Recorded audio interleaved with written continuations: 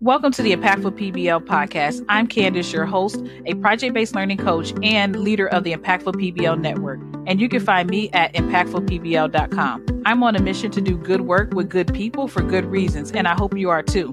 If you are a current or aspiring project-based educator looking for strategies and ideas to craft memorable learning experiences that empower your students to tackle challenges in their school and community through project-based learning, then you're in the right place.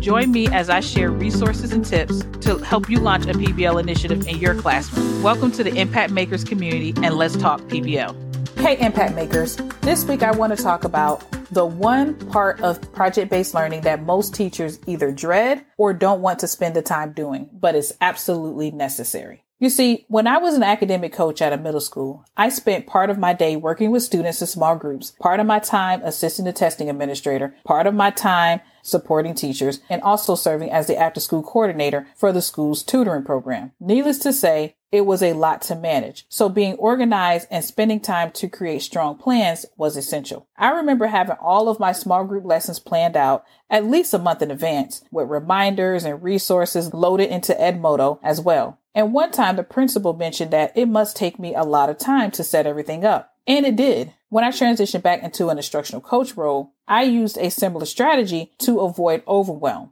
I created a plan for the entire quarter.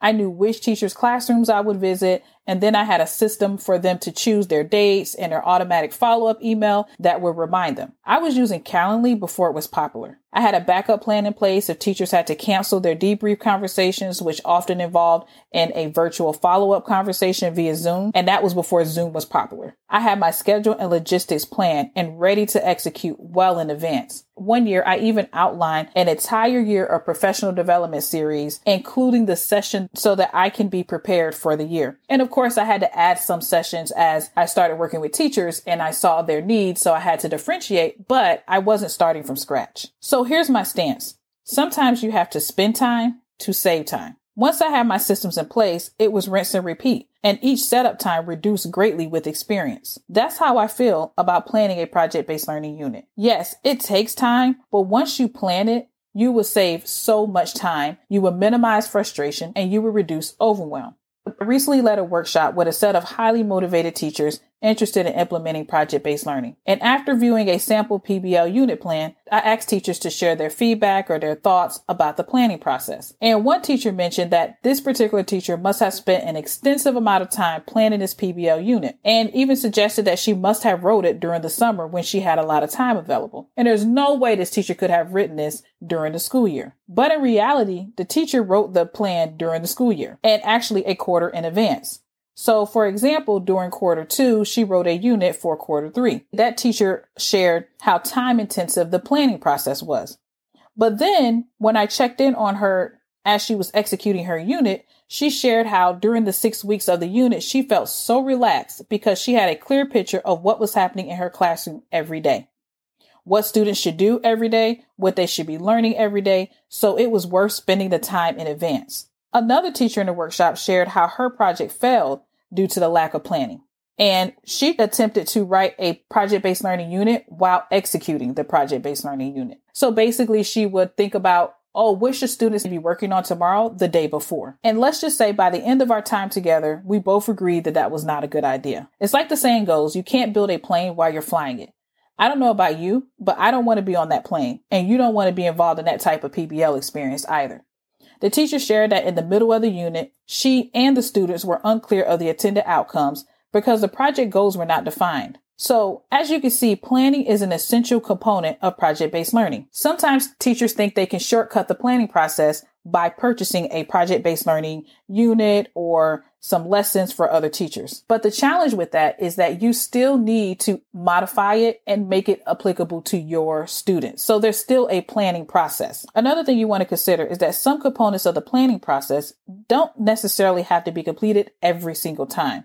For example, if you are following the Impactful PBL roadmap, the framework I created to guide teachers through the process of creating a PBL unit, some phases don't actually require you to start from scratch every single time. For example, you may utilize the same strategies to track students' progress, or you may utilize the same strategies to lead students through the reflection process, or you may use similar ways to assess students' progress, etc. So yes, your standards and your driving questions and your daily learning experiences may be different for each project, but some components can stay the same or may only need small tweaks. So don't get discouraged or begin to question whether project-based learning is possible for your classroom. After using a step-by-step planning method, you will feel more confident in your ability to plan and execute a quality PBL experience. I recently completed a training for a group of teachers where I modeled how to use the Impactful PBL roadmap to plan a project-based learning unit, and I wanted to share a snippet of that training in this episode.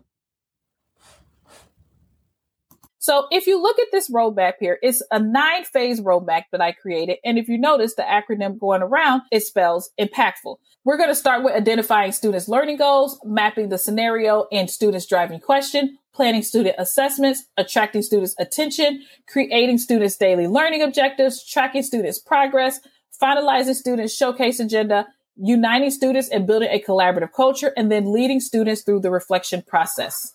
So let's start with our first phase, which is identifying students' learning goals.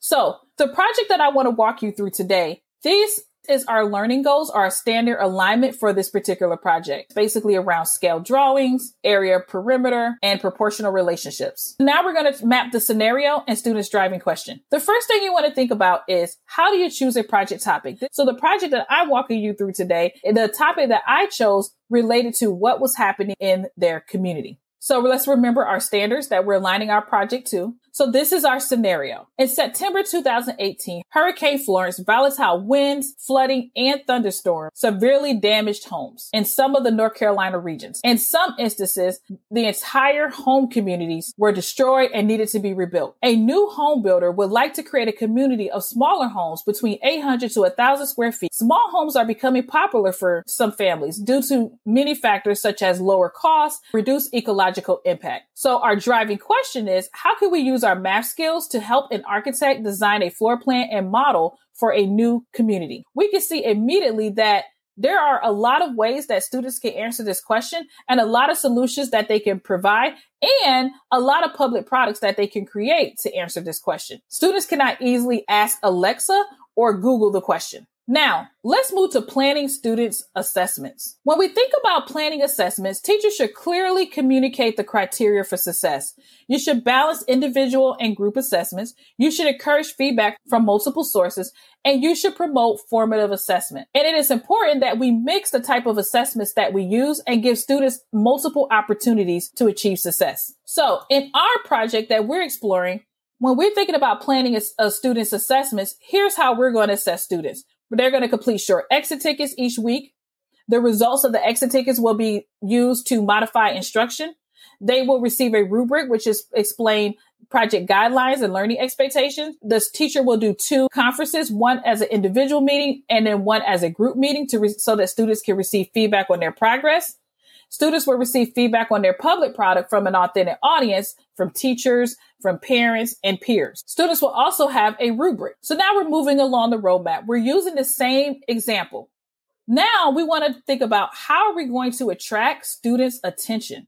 Well, the goal is to create a sense of urgency and authenticity, and most importantly, spark curiosity so that students are excited to create, solve problems, and ask questions. So for our example project, we decided that a guest speaker will speak to the class about her role and responsibilities as an architect. She's going to share key factors to consider when designing new buildings. She's going to share some sample projects that she did in her real life job. She's going to show how she utilized scale drawings when designing buildings.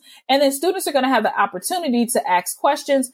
And afterwards, they're going to watch a video showing how the hurricane caused damage to home communities so that they can learn more about what it takes to rebuild a home community. So when you're thinking about doing a PBL unit, it's important to brainstorm engaging ways to introduce the problem or challenge to students so that you can sustain their interest. Remember that our driving question was, how can we use our math skills to help an architect design a floor plan and model for a new community? So notice that this may look like a traditional unit plan where you have your weeks planned out and Monday, Tuesday, Wednesday, Thursday, Friday, what you're going to do each day. Notice that if students can master the skills that they have on this unit plan, they should be able to come up with an answer to the driving question. I want to point out too is notice that there is time in here for students to design their floor plan, to design their model home, to receive feedback, to prepare to showcase their public product. And in this example would be during their STEM night. And so these things are built into the unit. So therefore, students are working towards this on a daily or weekly basis. So they're not being surprised at the end when it's time for them to present a public product. They are working towards this goal throughout the entire unit. The next thing we want to think about is how do we track students' progress? So we are aiming to establish several milestones before the PBL unit launch, and then we want to share them with students. So this is not a surprise. So in this example, we're going to use Google Classroom as a digital project hub.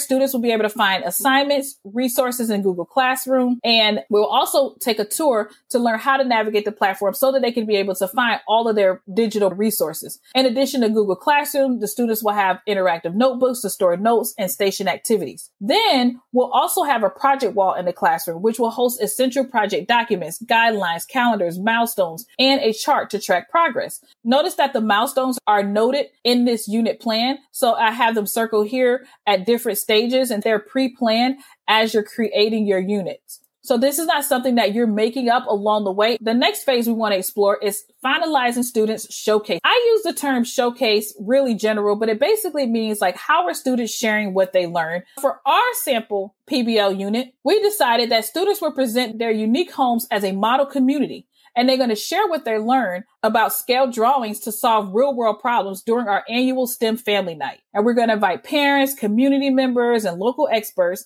And the audience will engage by asking questions and providing more ideas for students to explore. And then after the STEM family night, students are going to set up their model community in the media center where other middle school students that are not in their class can also see and share their thoughts. Notice how their work is going beyond the classroom and beyond the teacher. So then after you finalize students' showcase agenda, you now want to think about how are you going to unite students and build a collaborative culture. It's essential to be intentional about building a culture of academic risk-taking. So while this is one of the phases in planning the PBL unit, it's really just a reminder because this is something that I know teachers do all the time. And it's just more of making sure that your classroom culture is multifaceted and that it's essential to fostering an environment where project-based learning can thrive. Let's continue to explore phase 8. So in our project, students are going to engage in team building activities with their group. They're going to complete a survey to share their preferred work style so they can gain insight about their peers. We're going to continuously build a culture of academic risk-taking. During lessons, students are going to be encouraged to embrace challenges and take risks. They're going to receive verbal recognition when they attempt to answer and ask questions. Our daily learning experiences are going to allow them to learn and share through collaboration. And they're going to create PBL related growth goals, and they're going to monitor their progress weekly through reflection. And now we're on phase 9. We're going to lead students through the reflection process. So for our project, here's what we chose to do for self-reflection. Students will complete weekly reflections to share their thoughts about the project, the content, their group dynamics, any challenges, successes. The reflection documents will incorporate social and emotional learning competencies because we know that is important for them to develop self-awareness, self-management, social awareness, relationship skills, and responsible decision-making. And at the end of the PBL unit, students will reflect on their experience of overall success and challenges that they exhibited during the unit, and then start to think about how they can overcome these challenges during the next PBL cycle. I hope that now hearing how to use the Impactful PBL roadmap when planning a project-based learning unit can be helpful.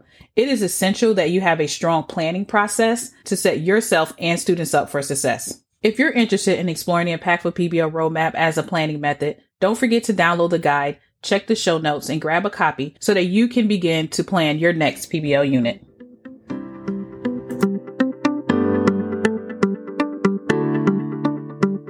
Thanks for listening to this week's episode. If you find this podcast insightful, please leave a review and subscribe so you can get notified of future episodes.